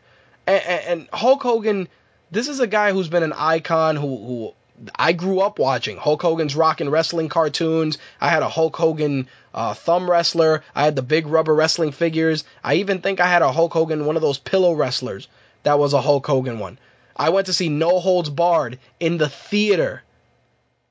No Holds Barred in the theater with Zeus. I watched Suburban Commando. I watched all the shit that Hulk Hogan was involved in. Rocky 3, where he was in that. Hulk Hogan has been a part of my life since I was a kid. And over the years, whether it's the things that I've read, some of the shit I've seen in Hogan Knows Best, the shit with his son, and the car accident, and the interview that he made that got recorded, I just lost respect for him as a man. Not as a performer. As a performer, he will always be an icon in this business. But as a man, as an individual that can sit there and publicly disparage his own company when he himself is a parasite. It's like, stay the fuck out of the spotlight, dude. Stop blowing smoke up your boy's son's ass. Cut it out. How about you just stay in the company and shut the fuck up and collect the check? It's an embarrassment. It's like me going on Twitter saying something disparaging about one of the people that write for the site. It really just is poor character. There's better ways to do things. Don't get me wrong. There's people I deal with on the show front, not my staff, but just other entities and other personas and other quote-unquote companies and brands that I deal with that they are complete assholes that I don't respect. And I'd rather not deal with them than disparage them publicly. Don't get me wrong. When we did the charity event and I went on that rant when the show started, that was the extent of my public flogging, and I did that not for the benefit of those who I had issues with, but because I was frustrated with the way things went. If Hulk Hogan is frustrated with the quote-unquote numbskulls in his organization, then why don't you lead by example and tell the numbskulls what they're doing wrong? Be a leader. Don't be a detriment. If you see a guy wrestling and you think that guy has the tools but needs to work on his mic skills, tell the guy he needs to work on his mic skills. Don't go to fucking Twitter and say, oh, this guy fucking sucks. It's embarrassing, and it paints your organization as being disorganized and confused. It's bad enough when Dixie Carter goes out there and sends out a tweet that sometimes makes no fucking sense. Who the fuck showed her how to use Twitter? But seriously, be a leader. Lead your troops. Be that guy. Don't be the guy that nobody wants to deal with because they consider you a scumbag. It's a sad state of affairs. Yeah, well, I can't even beat this up. With that said, let's talk video games.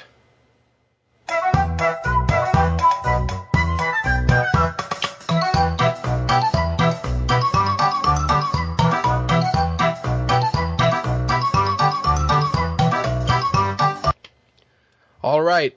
Let's open it up with Gears of War first. Obviously, Gears of War 3 was supposed to be Brothers Till the end of the series. But, you know, in the video game industry, it's never really the end. Now, is it?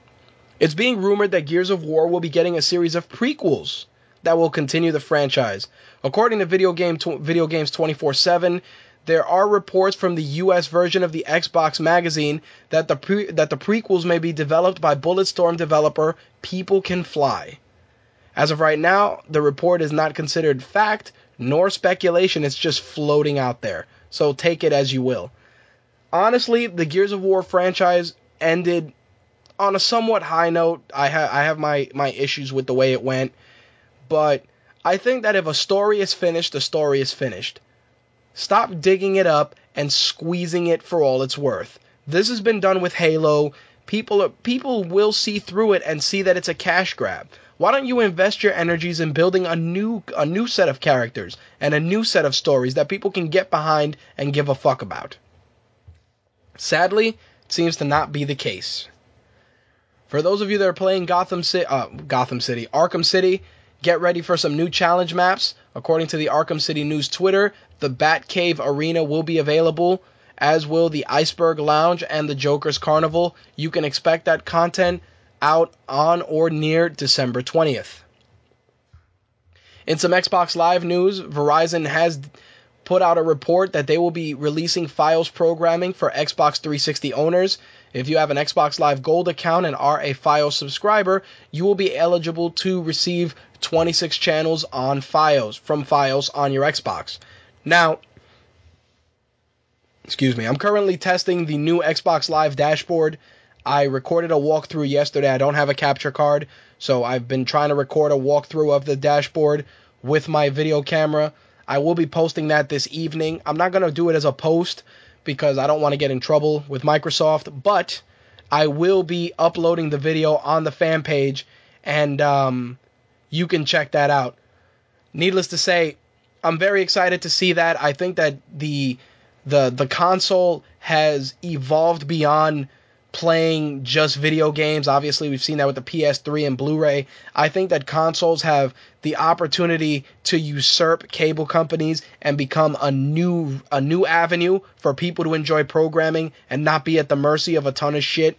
One of the things in the new Xbox dashboard is the UFC channel that they set up, which I'm going to be discussing also, and you'll be seeing that when I put the video walkthrough up later on this evening. I think that Xbox and Sony are on the right path with regards to creating a complete media center experience with your television. We are a connected society at this point, and having all this stuff accessible on your Xbox is very, very good. Personally, I like being able to play a game while I'm still playing it. I can go and maybe add some movies to my queue on Netflix, wrap up the game, hop on Netflix, and keep it moving. Nice and seamless. It makes things interesting. Seeing stuff like this makes me very happy. I really am excited at the concept and the fact that the Xbox Live service is going beyond just being a communication method for gamers on the same platform. So we shall see how it pans out, but be on the lookout for that video later this evening. Obviously, with Black Friday behind us, a lot of game companies are tooting their horns at some of the great numbers that they made. Reggie Fils-Aimé from Nintendo of America told USA Today that Nintendo has set new records over Black Friday. According to the article, Super Mario 3D is now the fastest selling portable Mario game ever and has sold over 500,000 copies since its November 13th launch. 3DS sales have also spiked. According to the info provided by Nintendo, system sales were up 325% for the week of November 20th over the previous week, and sales were up 49% over the week of November 6th. Also, the Wii had its best Black Friday ever, with Nintendo reporting over 500,000 systems sold just on Black Friday, including early store openings from the night before. Now, here's an interesting thing I want to discuss. Super Mario Land 3D is the fastest selling portable Mario game ever. Here's a reason. Number one, it's a new Mario. Number two, it is a first-party title. Number three, it's a title that should have been out when the 3DS was out to sell units. Of course everyone's gonna fucking buy it. Nintendo continues to not acknowledge the fact that the only reason that they do the numbers that they do is because they are busy hugging the little Italian plumber's nuts. Without Mario, you are nothing. Simple as that. Without Mario, Nintendo ain't shit. And don't tell me that Link is the flagship. No, the fuck he ain't.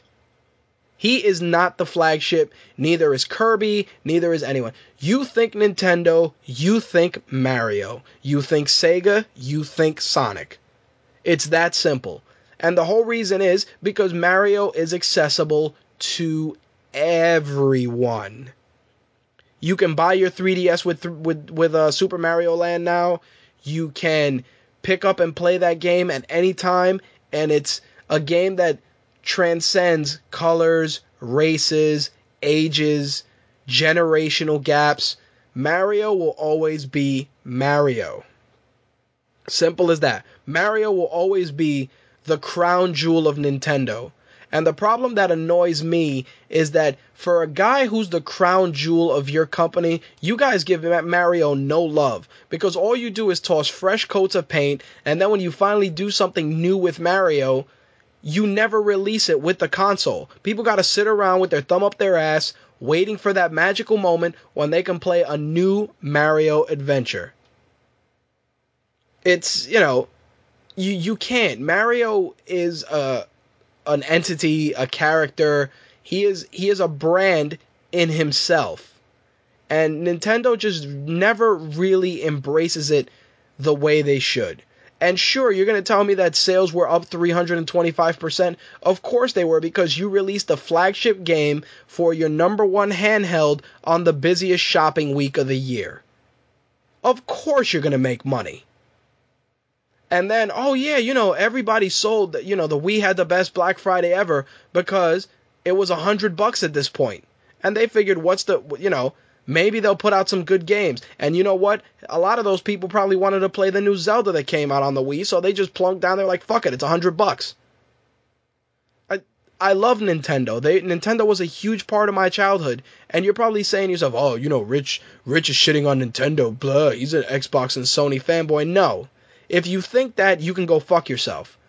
I grew up with Nintendo. I did. I got the first Nintendo in 1985, I believe, with Super Mario and Duck Hunt. It was a gift from my godfather. I ended up unwrapping it that same night and played Mario and Duck Hunt till sunrise. I did clay shooting. I did fucking clay shooting. I thought clay shooting was the shit when I was a kid. I shot the dog multiple times thinking that he would die. Sadly, he didn't. Hated that fucking dog. And I played Mario. Super Mario 2 came out. Played it from sun up till sundown. Super Mario 3, I went to see The Wizard in the theaters. I creamed in my little fucking tiny kid shorts when I saw Super Mario 3. I did. Because I was a kid and it was important. I had a Power Glove. Yes, I did. That fucking giant dongle-laden piece of shit that was so awesome in The Wizard, I own that shit. I own Rob the Robot from Gyromite. I played Clash of Demon Head, Kid Nicky Radical Ninja, Bad Dudes, every Zelda game. So, for me to be this annoyed with Nintendo, it takes a lot. Seriously. Super Mario 1 through 3, Super Nintendo, Super Mario World, Fighter's Destiny, which I ended up buying, Killer Instinct on Super NES, the green screen Game Boy. Are you kidding me? Are you kidding me? Anybody that says that I shit on Nintendo on the strength that you're out of your fucking mind. I am disgusted at the fact that Nintendo holds on to a model that only works because they can't get past their own nostalgia. That's what it is. Nintendo doesn't see the big picture. The big picture is Xbox Live communication. It's Xbox Live talking. It's being able to integrate with other platforms. It's not needing a fucking Wii friend code. It is first-party titles available within a reasonable time span that people don't lose sight of their consoles. That's what it is. That's where success is measured. Nintendo should be the number one console always, because they have a stable of great first-party titles, but they just don't release them accordingly, and then they end up doing really crazy shit that people just don't end up liking. You're going to put out a 3D system, charge $250 out, put out handheld equivalents of games that already exist and no first-party titles, and you expect people to buy these fucking systems at $250? You're out of your fucking mind. $169 is a good price for the 3DS. First-party titles can help move it forward, and Nintendo, I believe they finally figured it out, but has the damage already been done? Is it too late? Can the Wii U save them? Will you be able to play it with two of the fucking screens that it comes with? Who knows at this point? But I tell you what, an experience on the Kinect is a lot easier than playing it on the fucking Wii. Just something I throw out there. But the Kinect is another novelty, so don't call in or leave me any voicemail saying that I'm kissing Microsoft's ass. It's not that. It's just that I've become disenchanted with Nintendo based on the belief that they refuse to evolve forward. And I don't mean evolve forward with hardware. I'm just talking about business tactics. I'm talking about releasing first-party titles when new systems come out. Common sense shit that every manufacturer is guilty of, because Sony's fucked up too once in a while. Microsoft has got it pretty right. They put out usually 1 or 2 solid fucking titles to sell units. Nintendo, we're just going to release Cooking Mama, Chicken Shoot, fucking Jenga, 1,000 other games. We're going to release the Crying Baby game. That's what we're going to do. You're going to take the Wiimote and you're going to cradle it like a crying baby. Don't shake the baby too much. He might die. Nintendo, sometimes you just disappoint me. Moving on. Microsoft. Black Friday numbers for them were record-breaking as well. 960,000 Xbox 360s were sold, along with 750,000 Kinects. I added to that number, as did Josh, who bought a Kinect for his daughter as well. Should be noted, these numbers are from Saturday, November 19th through Friday, November 25th. They do not include Cyber Monday. So Microsoft at this point said that it has had the biggest week in sales in sales history for Xbox. EA also put out their numbers. Battlefield 3 sold 3 million copies in November. They shipped 12 million, of which 8 million have already been sold. There are still 2 million units that are being shipped for the month of November. 10 million units were shipped the first week, so Battlefield 3, super successful. 2 last bits of gaming news to wrap things up. GamePro, a publication that I've read for years, it has announced recently that it is closing its doors. Originally, they had announced that they were switching to quarterly, but as it turns out, they are closing up shop completely. GamePro will cease print and online publication after 20 years. The website will be closing down December 5th, and you will be able to just get PC World information instead. When you go to GamePro.com, you'll be directed to PC World. GamePro will now be refocusing its U.S. business exclusively on its growing publishing and solutions businesses. They'll probably continue the E3 magazine for the press at E3, but any articles and publications for the gaming community are all but done. So, not only is this the end of a magazine that I've read for years, the occasional GamePro was always by my toilet, but it's just another death knell for the magazine industry, only because we're at a stage in the game where you can pretty much get all this content on the web, or you can get it via websites, or whether it's us or anybody else, or RSS readers, and nobody's going to sit there and pay $5 for a magazine when you can get the same content on website A for free. It's a sad but true evolution of the business model when it comes to print, and I have a feeling it's not going to be the first magazine that's going to go that way. It happened with Wizard, which we discussed a couple of months back. It's happening with GamePro. Happened with EGM for a bit, and then they brought EGM back. So the only one that's still around is Nintendo Power. Those motherfuckers, they will. I think they will survive any evolution of medium, only because Nintendo goes out of their way to make Nintendo Power interesting. So props to them for that. As I said, the UFC on Xbox Live was supposed to be launching with the December 6th dashboard. It seems that they will be delaying it for 3 weeks. It's going to be available December 20th, just in time for UFC 141. Obviously, the Xbox Live app will be open to everybody with a gold account. You'll be able to access all the content if you have a gold account. If you have a silver account, you'll probably be locked out of a couple of things. You're going to get live pre-fight content. You're also going to get supplementary videos. You're going to get fight picks, and you're going to have an interactive fight card, which I've talked about. You'll be able to do fight picks with your friends on Xbox Live. You'll be able to watch UFC pay-per-views in standard and high definition just by ordering them through your Xbox. You don't even need to use your cable provider. So nice little bit of programming for the Xbox, which I'm sure MMA fans will appreciate, and I know a lot of them will be gravitating towards that. All right, I am going to go right into movie news. Why so serious? He comes at me with the knife. Why so serious? He sticks the blade in my mouth. Let's put a smile on that face. And... why so serious? Heath Ledger welcomes us with the movie segment this week, and primarily I played that also because we got some Dark Knight news. Christian Bale did a little bit of press for The Dark Knight Rises.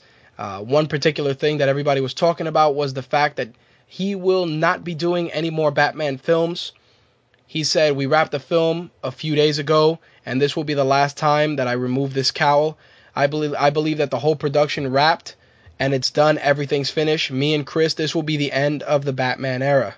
When asked about Tom Hardy as Bane, he said, "I know that Bane has been in movies before, but in my eyes, Tom is essentially creating Bane for the first time, so there's great freedom for him to be able to do so." When asked about Anne Hathaway and her portrayal as Catwoman, he went on to say the following. "When Chris watched the screen test, he agreed that Anne did a wonderful job. In many ways, she has the hardest job.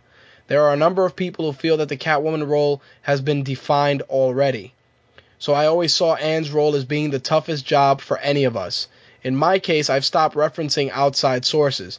I now reference Chris's own world of Batman as a guide to what I will continue to do." I think that Christian Bale's body of work as the Dark Knight is definitely the gold standard at this point. I think that every film that was put out after the Dark Knight and the Batman franchise movies, especially those with Christopher Nolan, are the measuring stick. Many people want to always go dark with every film because Batman going dark was the gold standard. I think that with regards to that, that is a great way to close out that particular body of work. Hopefully it will surpass the Dark Knight in terms of quality, which is always an expectation we all have. But I really feel that Christian Bale has proven that he can do what was set out for him, which was deliver a great Batman story, which he did. Christopher Nolan did a fantastic job with it. Sure, Batman sounded like Clint Eastwood, but it's a small gripe in an otherwise flawless portrayal of the Dark Knight. Great storytelling, and I'm sure people have their issues with certain aspects of these films, but overall they were always enjoyable, well written, fantastic dialogue, and great performances from guys who you didn't even think were going to be great performers. We can talk about Michael Jai White in the first Batman movie. We can talk about Eric Roberts. We can even talk about Gary Oldman, who of course is amazing as always. Heath Ledger. Just going down the list. We can talk about Harvey Dent and his character and the great writing that was done for him. I think that the the Bale Nolan era was important in just giving people a new spin on this particular franchise, and it only works to set the franchise higher so that whoever takes over can work harder to surpass Bale and Nolan. Can it happen? Possibly. We'll see. I've just been notified that Slick is on the line. Let's see what he has to add. Slick, brother, what's going on? What's up, man? What do you got for me, my friend? We're hearing that Bale's not going to do Batman anymore. I don't know if Nolan's going to continue to work on it, because we all know that it won't be the last Batman movie, because this movie's going to make a shitload of money. True. I feel like since Michael Keaton first did Batman back in the 90s, we've had a bunch of Batman movies, and it's pretty much, even though some of them outside of this trilogy have been decent, it's pretty much the same thing they're doing with Superman. They keep telling the same stories over and over again. True. Basically, especially with what's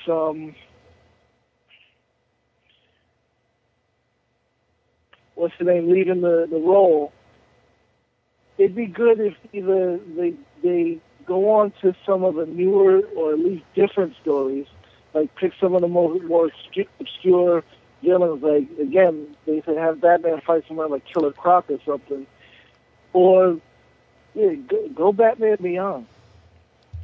I think going Batman Beyond would be a very extreme departure from the roots that they have, but it would be a great spin on it. I think it would give an opportunity to a good director to test himself and see if he can evolve the Batman character forward. I'm all for it. I think that the problem with Batman is that people like to play it safe, and they'd like to give the audience their own interpretation from origin all the way up. Because if you look at it, think of Batman's origin in the Michael Keaton films, then think of Batman's origin in the Nolan films, and you'll see that they're two substantially different takes on it, and each one plays to the strengths of keeping them grounded in the sense of the Nolan films. Everything was grounded in a more realistic sense, where a guy with a lot of money can achieve some of the things that Batman achieved. Now, when you look at the Tim Burton Batman films, you see that, you take a guy, you shoot him in the face, you drop him in toxic waste, he survives, and the only thing he has to show for it is a powdery white face and a big grin. There's no realism in that, but the audiences can appreciate it because that's a story that they felt comfortable with. In the Nolan universe, it was completely different because the Joker just showed up. The Joker always existed, which was good. I hear what you're saying, and that's the other thing. It's like,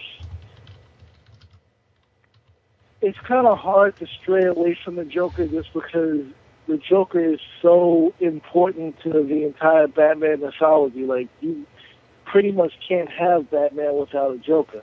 Right. But, I mean, everybody, no matter what you do, you could wait a year, 5 years, 20 years. If you do another Joker, all people are going to do is compare him to Heath Ledger. Right, but you know what? Heath Ledger was compared to Jack Nicholson.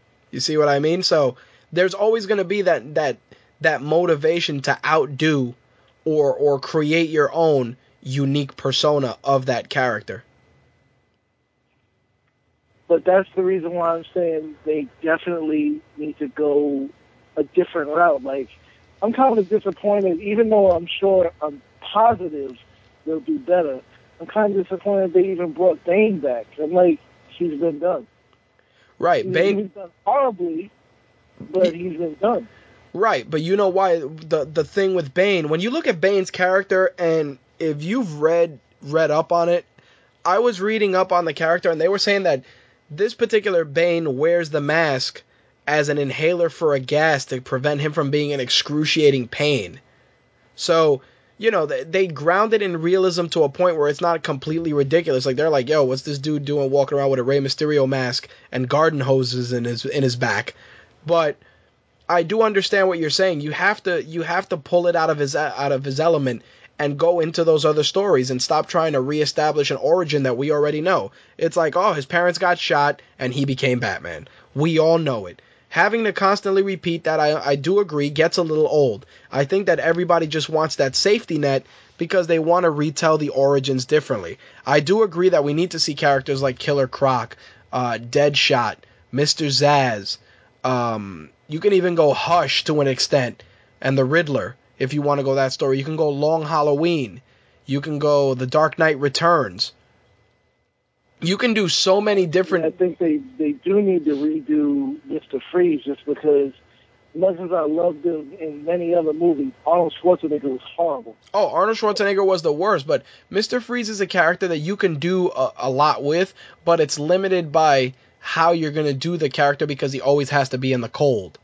Like, there's always that connotation of coldness, and his story is more a story of tragedy than anything else. So Mr. Freeze, it's like you watch him, you know what he's doing, but you know that the payoff is because he's trying to do it for the greater good. Just he's using the wrong methods to do it.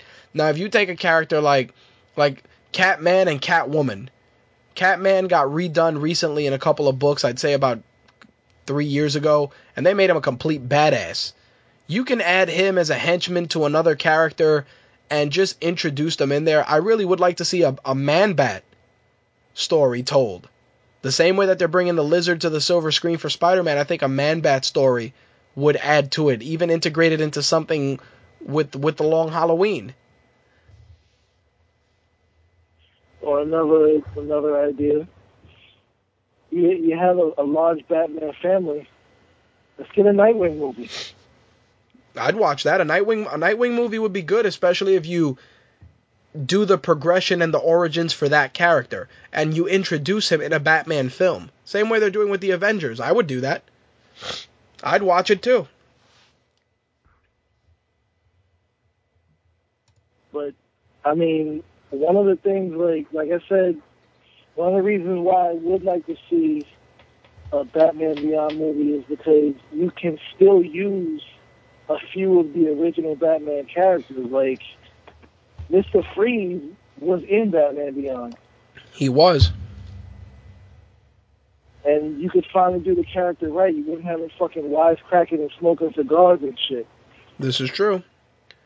Unfortunately, I think at this point, much like with Raimi's Spider-Man, once we finish this final Batman film, we just have to let it lie for a little bit and not jump right back into it and expect to reboot the franchise. It's going to be too fresh in people's minds to gain anything but negativity at first.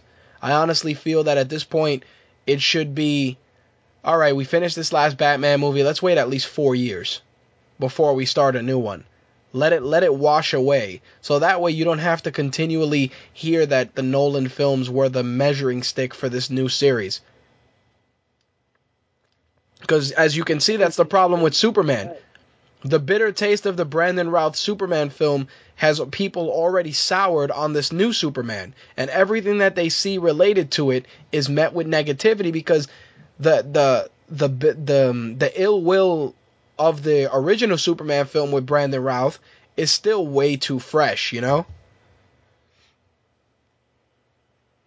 It is what it is, man. There you go. Anything else to add, my friend? Not right now. That's pretty good shit on Batman. All right, man. Thanks. All right, man. Peace. Peace. All right, let's talk some box office numbers. Twilight Saga, Breaking Dawn Part 1, $42 million. $221 million total. The Muppets, $29.5, $42 million total. Happy Feet 2 was $13.4, $43.8 million total. Arthur Christmas was $12.7. Hugo was $11.4. Jack and Jill, $10.3, was number 6. Immortals was 7. Puss in Boots was 8.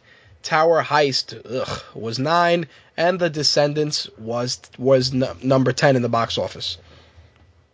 Now, I want to dig into some obscure films that we all know for various reasons, whether they were remade or whether they were interpretations of Japanese films, and they've kind of fallen by the wayside. But guess what?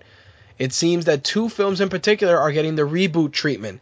Those 2 films are The Ring and The Grudge. Producer Roy Lee has said that he is working on reboots for both, and he wants to bring new versions of those films to the big screen. With regards to The Grudge, he stated, "We haven't decided exactly what the approach will be. We've just put it out to the film community that we're hearing takes from writers. There's more progress on The Ring," about which he said, "For The Ring, we actually have a script written to see if it works in terms of trying to restart the Ring franchise."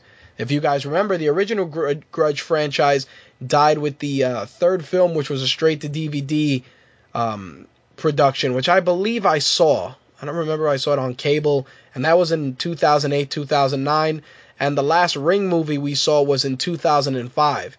I really think that neither one of these movies deserves a reboot because they were already based on Japanese versions of these of the films. You had already The Grudge and Ringu, so really just let sleeping dogs lie. Why are you going to dig this up? I know Saw made a shitload of money, so did Paranormal Activity, but don't jump on the bandwagon and flood the box office with subpar interpretations of these films. Just leave them the fuck alone. Bloody Disgusting is reporting that the new Riddick film is back on track. Filming has already begun. They've added a couple of new actors and actresses to the film, including Katie Sackhoff from Battlestar Galactica, Bokeem Woodbine and former WWE wrestler Dave Bautista has also been cast. In some what the fuck movie news, which I swore I thought we had seen the last of, it seems that the studio and Hasbro are working on bringing that Ouija film to theaters. The toy company Hasbro has hired Marty Noxon, best known for her work on the Buffy the Vampire Slayer series and the remake of Fright Night, to script the film. Originally, Universal had dropped it due to budget issues. I was super happy when I heard that. But it seems that Hasbro and Platinum Dunes are still going to move forward with it, and it's planned on being a family adventure. Last time I checked, the Ouija board was usually used for summoning ghosts and talking to demons. So I have no idea how they plan on making it a family film, but I'm sure it will surely suck.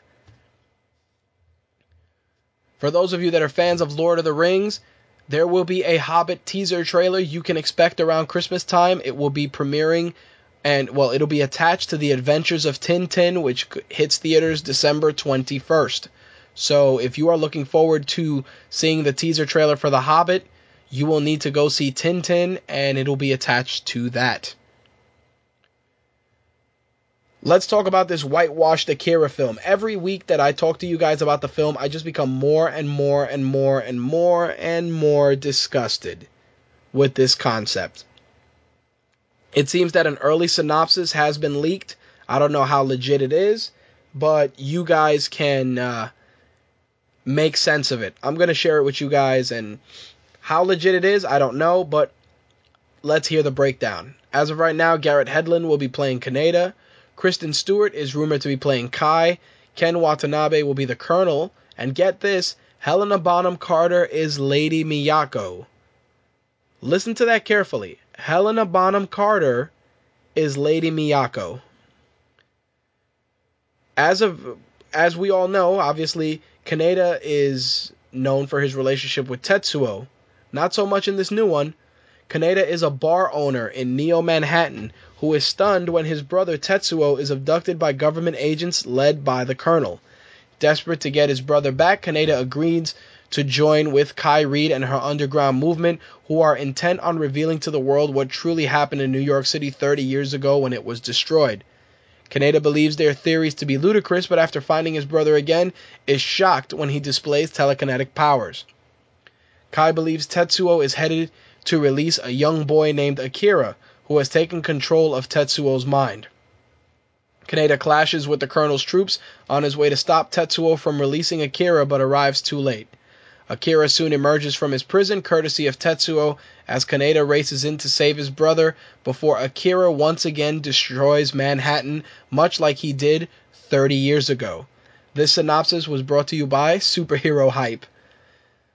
It is destined for failure. Destined. Listen to that synopsis and ask yourself, would I go to see this movie? I'm sure many of you, especially those of you that are fans of the anime, will probably tell me to go fuck myself, and they will not go and see it. I am in that majority. I feel that whitewashing this film was bad enough, but rewriting pretty much the basic premise of it is just another nail in the coffin. Simple as that. I see that Slick feels that the anime was crap.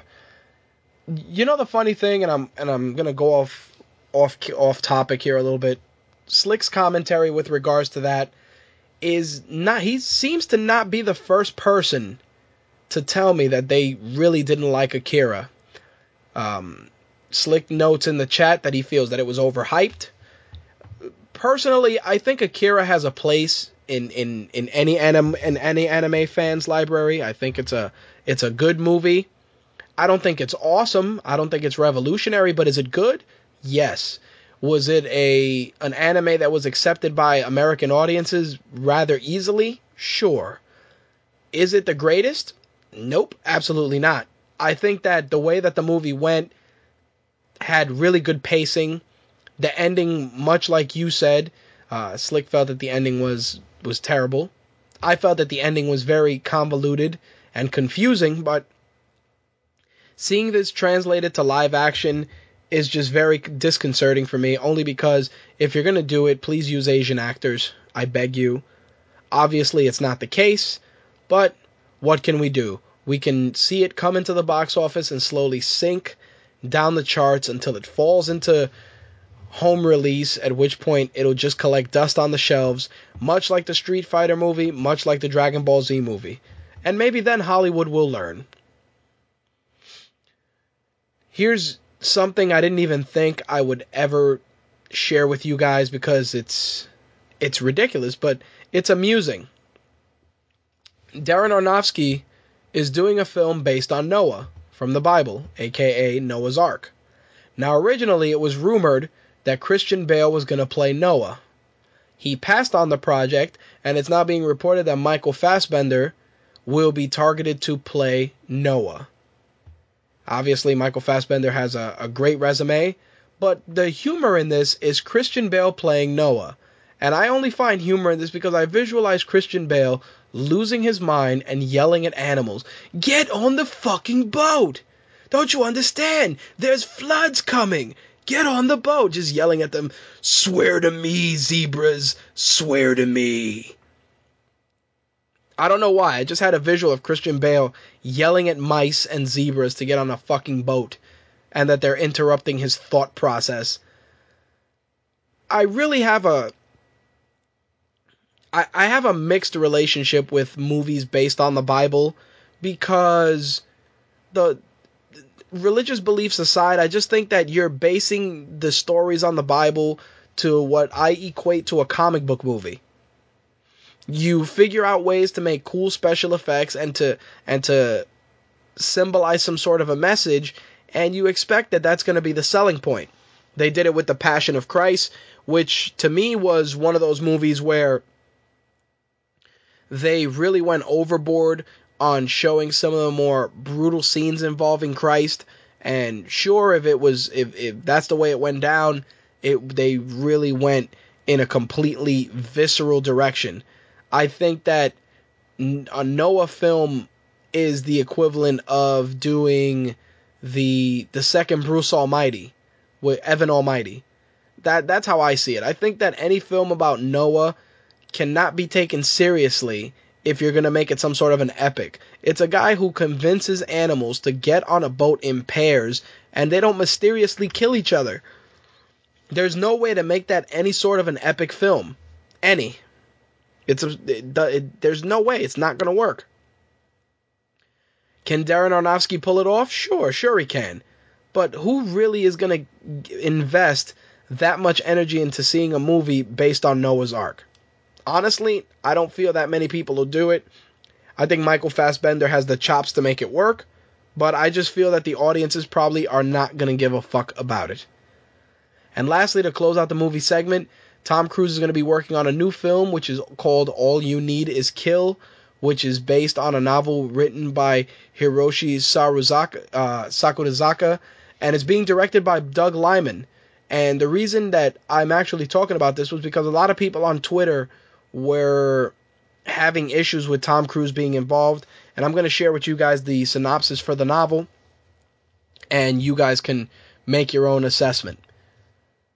There's one thing worse than dying. It's coming back to do it again and again. When the alien Jitai invade Keiji Karaka, wow, this guy's name is, I'm going to fuck this up. When the alien Jitai invaded, Keiji Karaka is just one of the many raw recruits shoved into a suit of battle armor and sent out to kill. Keiji dies on the battlefield, only to find himself reborn each morning to fight and die again. On the 158th iteration, though, he sees something different, something out of place. A female soldier known as the Bitch of War. Is the bitch the key to Keiji's escape or to his final death? I actually like the concept.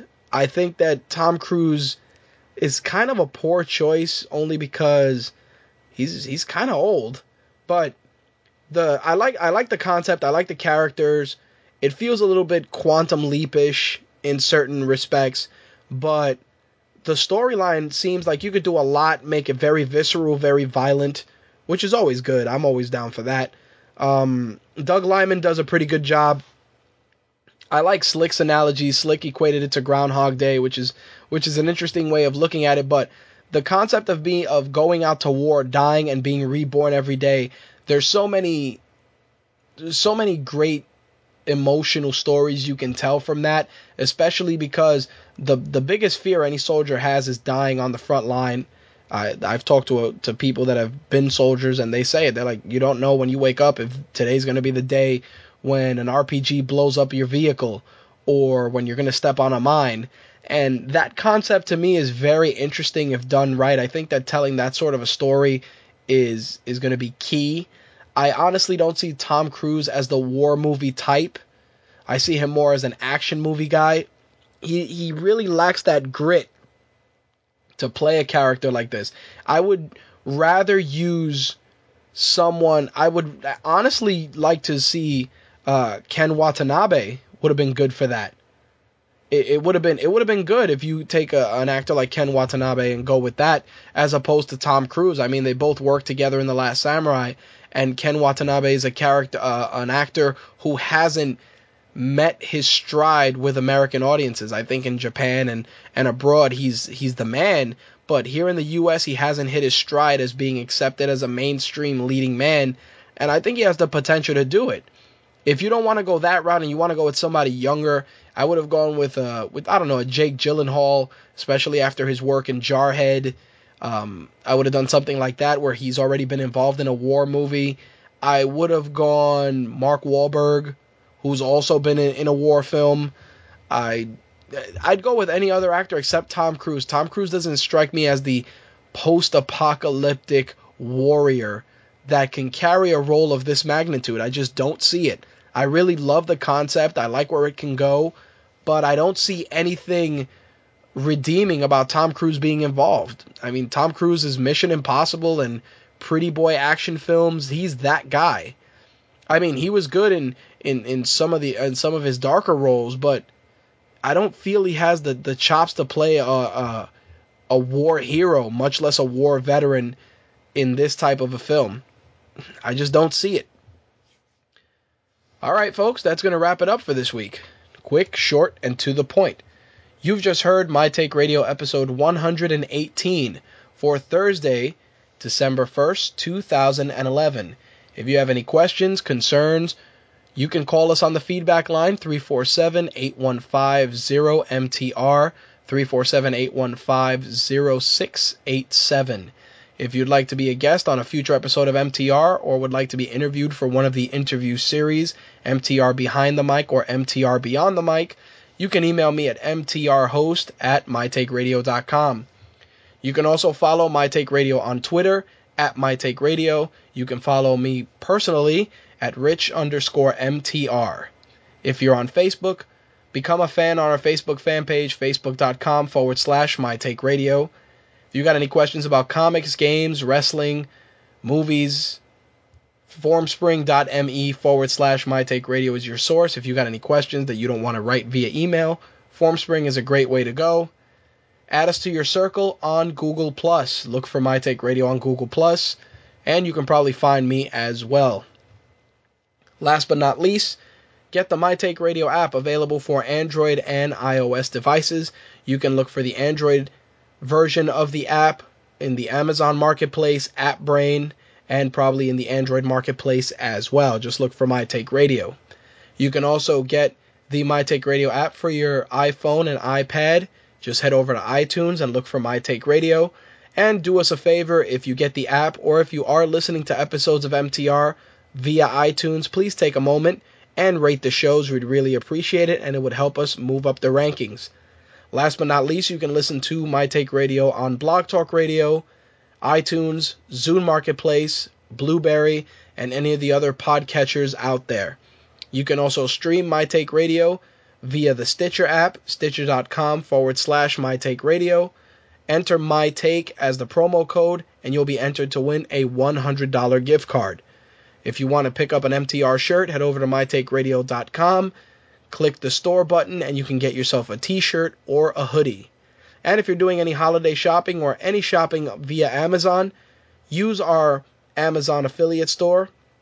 Head over to mytakeradio.com, click the Amazon store, Get all your games, movies, gadgets, and gear straight from Amazon, and you'll be helping us out all the same. Alright guys, that's going to take us out of here. I will see you guys next week. We're going to have some interviews, which you'll be able to get if you are an app owner or Stitcher subscriber. I'm out. Peace.